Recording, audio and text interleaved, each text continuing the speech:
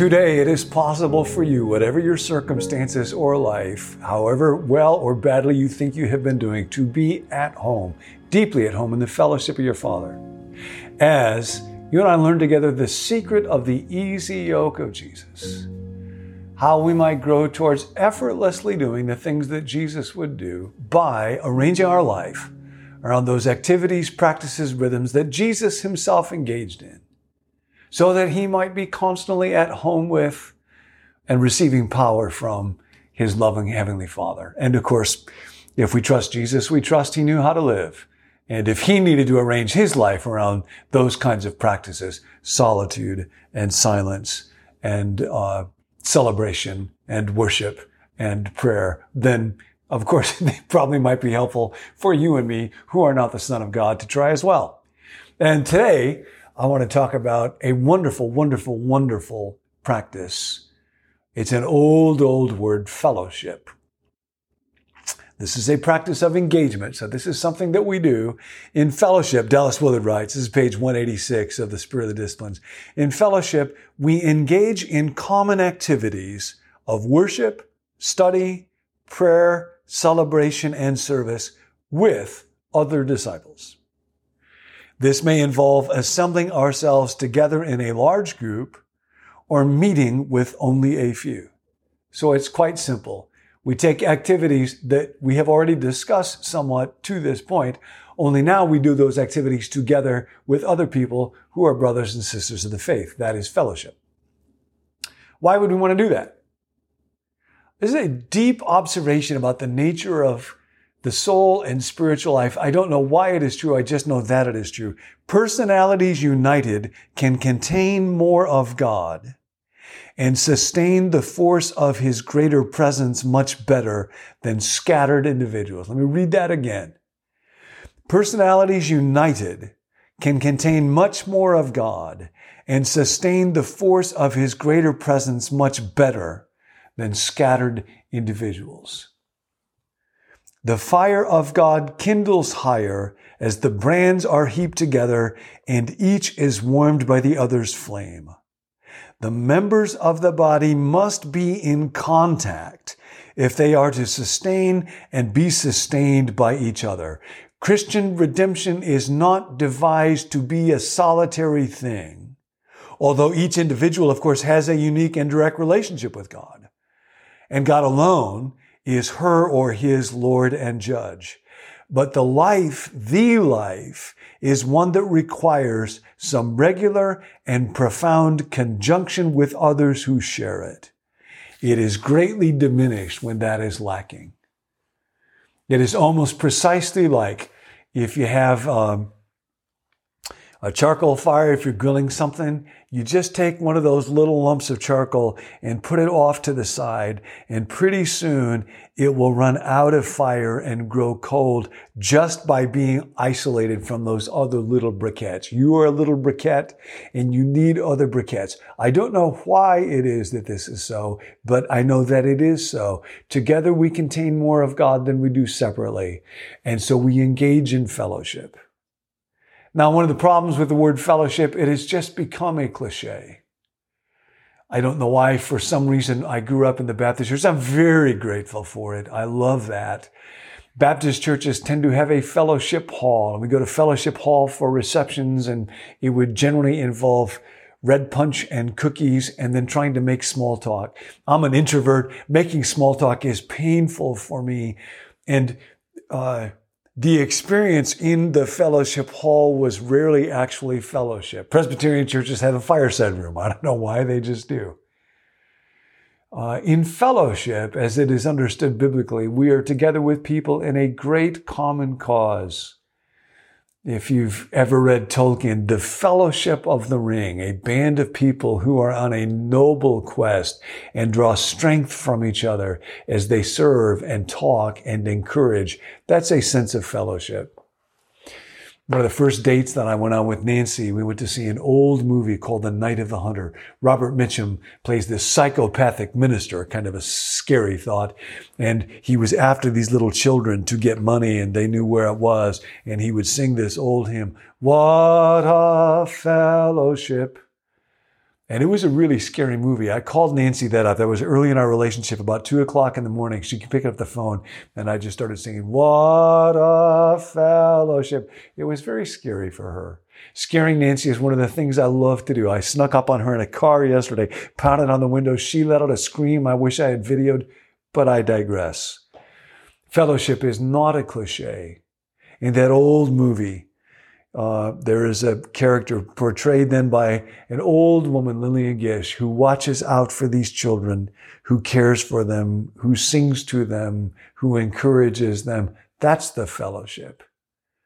And we are to engage in that with each other. Fellowship is not just hanging out with people. Sometimes in churches, you might hear people use that word in kind of a cliched way. We were just hanging out. We fellowship together. Nope, you will notice what Dallas writes here. In fellowship, it's quite a particular thing. We are engaging in these certain activities, but we're doing that with other believers so that we can contain more of God as we are together. And this is the nature of the structure of the soul. In Alcoholics Anonymous, as you might know, there is a saying, I get drunk, we get sober.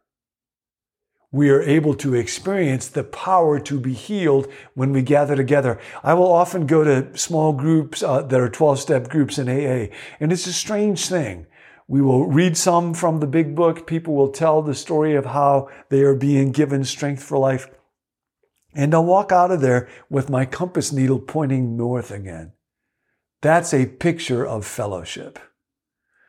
In the big book, it actually says we need two things, the big book of AA. We need a program. Okay, the program, that's what we're doing right now. Each day, we want to follow that golden triangle, be experiencing the presence of the Holy Spirit, find God in our circumstances, especially trials and tribulations, and then arrange our life around certain practices. That is the program. It's not rocket science. You are doing that. Way to go. Keep going.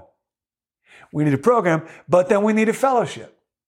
We need to gather together with other people. So it is a fundamental need. Here's how you can do it today. In just very simple kind of miniature versions, little mini fellowship. Read a passage of scripture with another person. And you might just talk as you go through that. Here's where I find something helpful to me.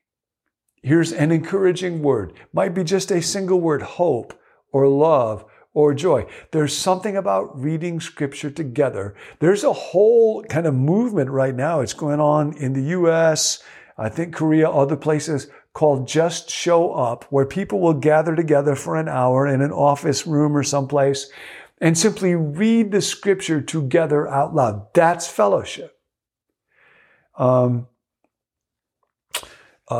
Today, pray with somebody. I actually, right before this, was with Tim Williams and our little crew, 5 folks, joining each other by Zoom, and we prayed together. Something happens when we pray with others. One of my best friends in the world is somebody who will struggle a lot with doubt and sometimes just be on the razor's edge. I don't know if I believe if there's God or not. And I remember saying to him one time, well, why don't you try being an atheist for a while? And he just laughs like, I can't do that. I'm filled with doubts, but I can't do that. Several years ago, when I was going through a really, really, really hard time, I said to my friend, I'll tell you something, for this next season of life, you don't get to be an atheist because I have to have you praying. I can't pray right now in the way that I need prayer, but you can do that. So you do not have the luxury for this next period of time of being atheist. The day will come someday when you can, but not today. And he said, okay. And he prayed for me and we would pray together. And like that little lump of charcoal, like that little briquette, I got to be in a little pile of people where the fire was kept alive inside me in ways that I promised to you I could not keep it alive for myself. It's just a real deep thing. Today, go and serve someone with another person. Work is an opportunity for fellowship in the discipline of service. Today, worship with another person. I came across this old hymn in a statement that I read from Dallas. The hymn is, "Come Ye Disconsolate." Now, To be consoled when we're going through something difficult is a wonderful thing. To be disconsolate is to be unable to find any consolation. And Jesus says in these words, if you can't find consolation anyplace else, then you come to me, all you who languish. Here at the mercy seat, fervently kneel. Tell him your broken heart. Speak of your anguish. Earth has no sorrow. I played a version of that song for Nance. We just listened to those words together, and I found consolation listening to that together with her that I couldn't find otherwise. Celebrate with somebody. That's Babette's feast. Go someplace and eat food you love to eat and drink food that you love to drink with another person, a group of people that you love to be with. And that is fellowship. All through the day, just in little moments, you can have fellowship. And if that's not your deal, got another one tomorrow. Welcome home.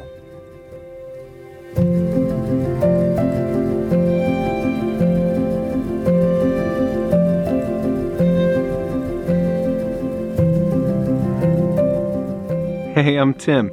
Thanks for joining us here at Become New. We hope that these videos help you to grow spiritually one day at a time.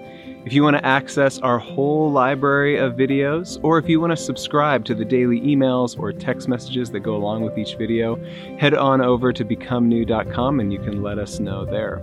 We're also preparing some exclusive leadership content. So if you're interested in that, you can let us know at becomenew.com/leadership. And lastly, if you've got a prayer request, we would love to pray for you. You can let us know by texting it to 855-888-0444. See you next time.